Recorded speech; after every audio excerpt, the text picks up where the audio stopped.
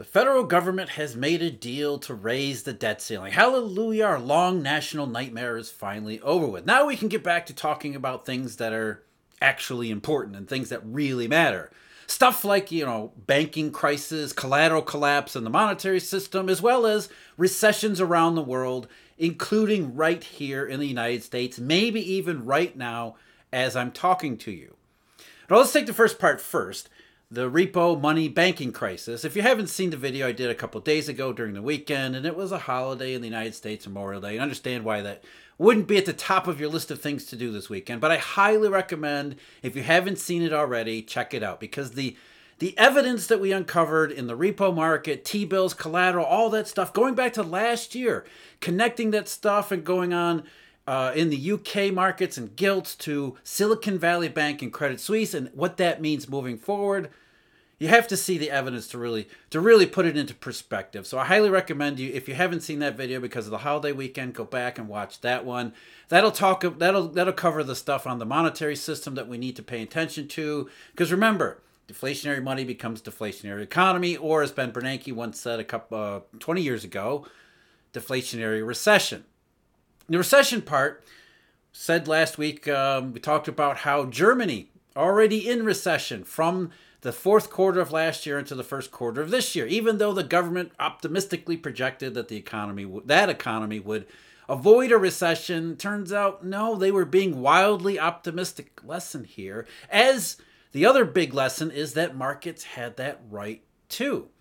They said in October into November, particularly really going back to September, but October into November began to shift as the economy did, as the monetary system did. All of these things together, not in the second half of 2023, but really the later stages of 2022, before we even get to this year. So German economy, that's already in recession. And as I mentioned at the beginning, the U.S. economy, according to the recent data from the government, suggests we may already be in recession too. In fact, there are several incredibly reliable indicators that put the recession right here, right now. Actually, not right here, right now. The first quarter, before we even get to Silicon Valley Bank and the fallout from it, the credit crunch and everything else. We might have already been in a recession before we even started with the most public and obvious outbreak of deflationary money, which suggests that the Federal Reserve, which is now looking for a mild recession in the second half, may have to look backward at the mild recession in the first half and wonder, what does that actually mean for the second half? And what do I actually mean by evidence? And where is this evidence coming from? Well, we know about GDP. In fact, most people pay attention to really only a couple economic variables. One of them is GDP. The other is really the unemployment rate. And everything else in between is left off the table. The other side of GDP is something called GDI, because every time you spend $1 on a good or service, that means that's $1 received by the good or service provider. And GDI can often tell us something that GDP does not. And when we examine GDI, what we find out is what we're going to talk about today. But first, I'm Jeff. This is Eurodollar University. Thank you very much for joining me.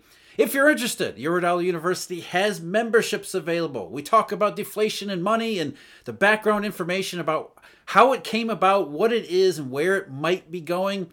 Memberships available for you there at the Eurodollar University website, as well as research subscriptions. The one I do at the Eurodollar University website called the Daily Deep Dive Analysis, which, as the name suggests, we dive deep into these monetary and macro topics, where the two factors really collide. I also do have a research subscription at marketsinsiderpro.com. That's a bundle, a partnership with Tracy Shuchard and Mr. Stephen Van Meter. Check that out at marketsinsiderpro.com, or the information on all of those things at our website, eurodollar.university. Do we have gross domestic product? That's GDP. That's the one we all pay attention to. That's the one that everybody, when the quarterly numbers come out, that tells you exactly what the economy means. But as I said, every dollar spent is a dollar received by someone. So the Bureau of Economic Analysis, which is the government agency which prepares the numbers for GDP, they also look at GDP, or the economy, really output from the other side of the ledger. That is incomes, gross domestic income, GDI. And what GDI is, it's a little bit different. About a little bit more than half of it comes from, as you would expect, the compensation of employees. So that's a big part of income. There's also taxes on production and imports, net of subsidies. That's a smaller part, basically what the government collects from the real economy, the exchanges of goods and services, as well as trade from around the rest of the world. There's something called the net operating surplus. Net operating surplus is basically business profits. There's a few other items in there, but how much income does the business sector, not just corporations, but small businesses and sole proprietorships and all those kinds of things, I can talk. And then there's also the consumption of fixed capital, which has to do with a bunch of accounting stuff as well as depreciation. But by and large, how much equipment and capital expenditures that need to be accounted for in present dollar, a bunch of accounting stuff. But essentially, GDI is, as I said, the other side of GDP. And when you put the two series together, what you find is that more often than not, they largely agree. They follow along in the same path because they should. They should add up at least relatively closely. And they don't always add up because there's some quirks and changes. Sometimes they're just noise. Sometimes they're more than noise where they don't add up. Now, we should really point out here that nominal GDP has slowed way down. When did it slow way down? Nominal GDP slowed down in the fourth quarter of last year, and it continued to slow down in the first quarter of this year. So over the last 6 months, or actually the last 6 months of data that we have before we really get to the banking crisis, the economy, the nominal economy, according to GDI, had already slowed way down, which again is consistent with everything that we've seen in the inventory cycle, in corporate anecdotes, profitability. We talked about corporate profits. I mean, corporate profits are being squeezed as nominal spending goes down. In fact, we look at the 2-quarter change in nominal GDI. So from the third quarter of last year up until the end of the first quarter of this year, it's increased at only a 0.5% rate.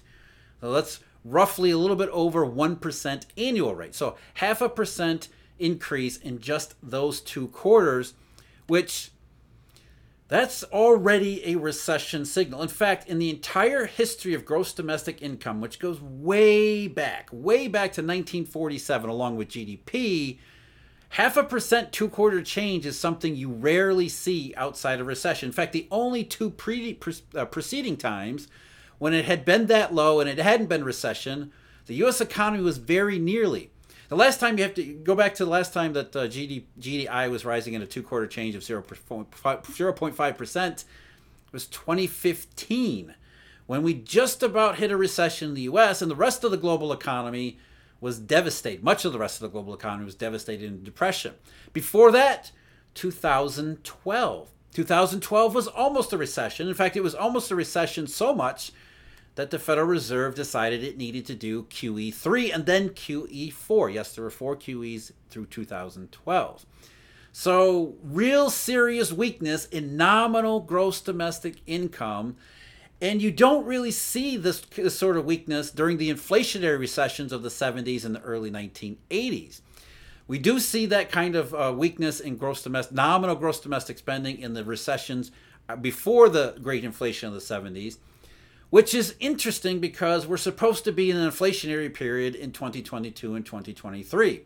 So even if we are, or assuming that we were, nominal gross domestic income is already weaker than it had been at any point during the 1970s and 80s recessions. If we break down gross domestic income by its constituent components, what we see is that wages and salaries, which again, the bigger part of that those are still growing nominally, but they have slowed down precipitously too over these 2 quarters that we have in mind. But the big one is, as I talked about last week, corporate profits. Businesses are indeed hurting, which only makes sense because this was never inflation.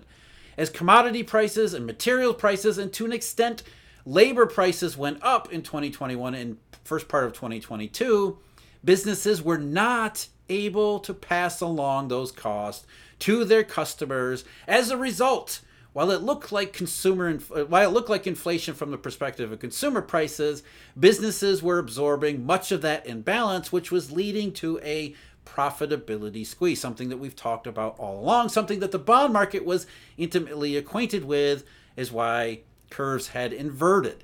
Because businesses that are suffering in this fashion to this degree are not going to be hiring workers. The economy is not going to be able to perform.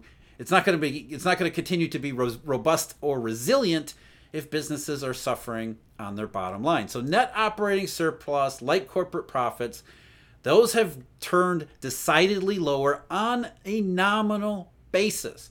So of course wages and salaries are going to slow down because business profits are beginning to roll over and fall and decrease. They're making adjustments in labor, if only slowly at first. And they're doing so in a way that is every bit consistent with what we should find and expect in and after, even after a recession. So these are strong recession indicators, and they only get stronger from here. Now, what we've been talking about to this point has been nominal GDI, which is enough. I mean, you think about it, nominal spending, which has been the real big problem since 2021 with Uncle Sam's massive interventions. Nominal spending went up and supply wasn't able to meet it. We got the supply shock. So even nominal slowdown, that's already concerning because nominally that was the big story in the real economy. But what about in real terms? Let's adjust everything for prices as best as we possibly can. What we see is that, again, real GDP and real GDI normally track pretty closely to one another because we would expect them to. They're two sides of the same coin. They don't always meet eye to eye. And where they do disagree in discrete periods tends to be just before and in the early stages of recessions. I'm not going to go over all of them. I'll just bring up a couple here. Let's start with the 1979-1980 period. What you see is that GDI had been somewhat weaker in 1978, and then 1979, you see GDI starting to decline even before we get to the 1980 recession. At the same time, GDP was weak, but if you looked at GDP, you would have thought, well, the economy's slowing down, but so far, no problem. Whereas if you look at GDI, you would say, yeah, there's likely some big trouble coming, a recession or whatnot. And the same was, GDP and GDI were largely in agreement in the 81-82 recession, so not really any difference there. They both said, hey, the economy is incredibly awful, to almost the same degree, too. Move forward to the 1988-89 period, leading into what should be called the S&L recession. What you see is pretty obvious on the chart here. In 1989, gross domestic income was way weaker than gross domestic product. It's something that the Federal Reserve talked about in 1988-89, about how the economy appeared to be rolling over. They were deathly afraid of inflation, the great inflation reigniting before then. Suddenly, lots of data, including GDI, which said the economy is in rough shape, not an inflationary strong shape. And then, of course, we got the 1990-91 recession, where GDI was preparing people for the fact that it was coming. Because when incomes start to go down, especially business incomes, that doesn't mean anything good for the real economy, regardless of what the Federal Reserve is doing in one direction or another. The 2001 dot-com recession. The 2001 dot-com recession kind of flipped the script a little bit because you have GDI, which was much better than GDP. So in this particular recession, GDP was a little bit more of a warning sign than GDI was. And then GDI had to catch up during the recession, catch up to the downside where GDP already was. So this is one that's sort of the exception to the rule here, where GDI was a little bit stronger than GDP had made it seem. Then, of course, the big one, the great quote-unquote recession. And just like the 1978-79 period leading up to the 1980 recession, we also see GDI do something similar here leading up to what became known as the Great Recession when it wasn't really a recession. GDI said the economy was doing really well in 2005. In fact, GDI suddenly accelerated, but then got a little bit flatter in 2006 as the housing bubble started to roll over. But the big one here, third quarter of 2007, the one where the global monetary crisis really started to show up and really started to impact the real economy almost right away. And if you look at GDP, you think, well, the economy's hanging in there. Whereas if you look at GDI, you say, yeah, there's already some effects from this global monetary crisis stuff and housing bust and everything that's going on and financial volatility. So GDI, especially through the latter part of 2007 into the first half of 2008, really into the third quarter of 2008, you looked at GDI and you said, yeah, this looks like at least a recession. Whereas you look at GDP, like most people did at the time, you would have thought, well, it's troubling, it's concerning, but it doesn't look like recession. GDI was a much better cyclical indicator back in 2007 and 2008, which brings us, of course, to 2022 and 2023. Both GDI and GDP had roughly equivalent performance during the pandemic, the recession then, as well as the artificial boost period 2021. GDI was a little bit higher, but again, roughly equivalent between the two series. The 2022 technical recession, remember that? The slowdown in the real economy. GDP was a little bit lower, more of a contraction in GDP versus GDI, which was flat, but both of those picked up, both of the data series picked up the shift in the economy. But where they really diverge is, again, these past two quarters. The fourth quarter of last year, the first quarter of this year, what you see is GDI, real GDI, falling. So nominal GDI is slowing way down. Real GDI is actually contracting at a pretty substantial rate. And we're going to finish up here with one final huge, reliable recession indicator. When you look at GDI real GDI on a year-over-year basis. So after the 2 quarters of contraction in real GDI, we now have a negative. In fact, it's almost 1% negative year-over-year. And in 301 quarters of year-over-year data, going all the way back to 1940, that's a little bit over 75 years of data.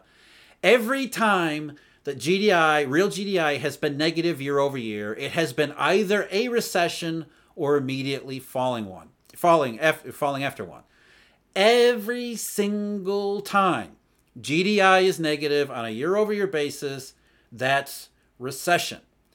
So we look at nominal GDI, we look at real GDI, both of those are telling us recession in the US. Not a mild one in the second half of this year, a mild one already before we even get to the real nastiness of the credit crunch and banking crisis. So as I've said before, everything that has happened, including what we see in GDI, is consistent with markets telling us where things are going. Deflationary recession, 2008 style scenario. In fact, the similarities between GDI and GDP leading up to 2008 and today are a little bit too close for comfort. I'm Jeff. This is Eurodollar University. Thank you very much for joining me. As always, huge thank you. Eurodollar University research subscribers, MarketsInsiderPro.com research subscribers, and all our Eurodollar University members. Huge thank you. Sincere thank you. And until next time, take care.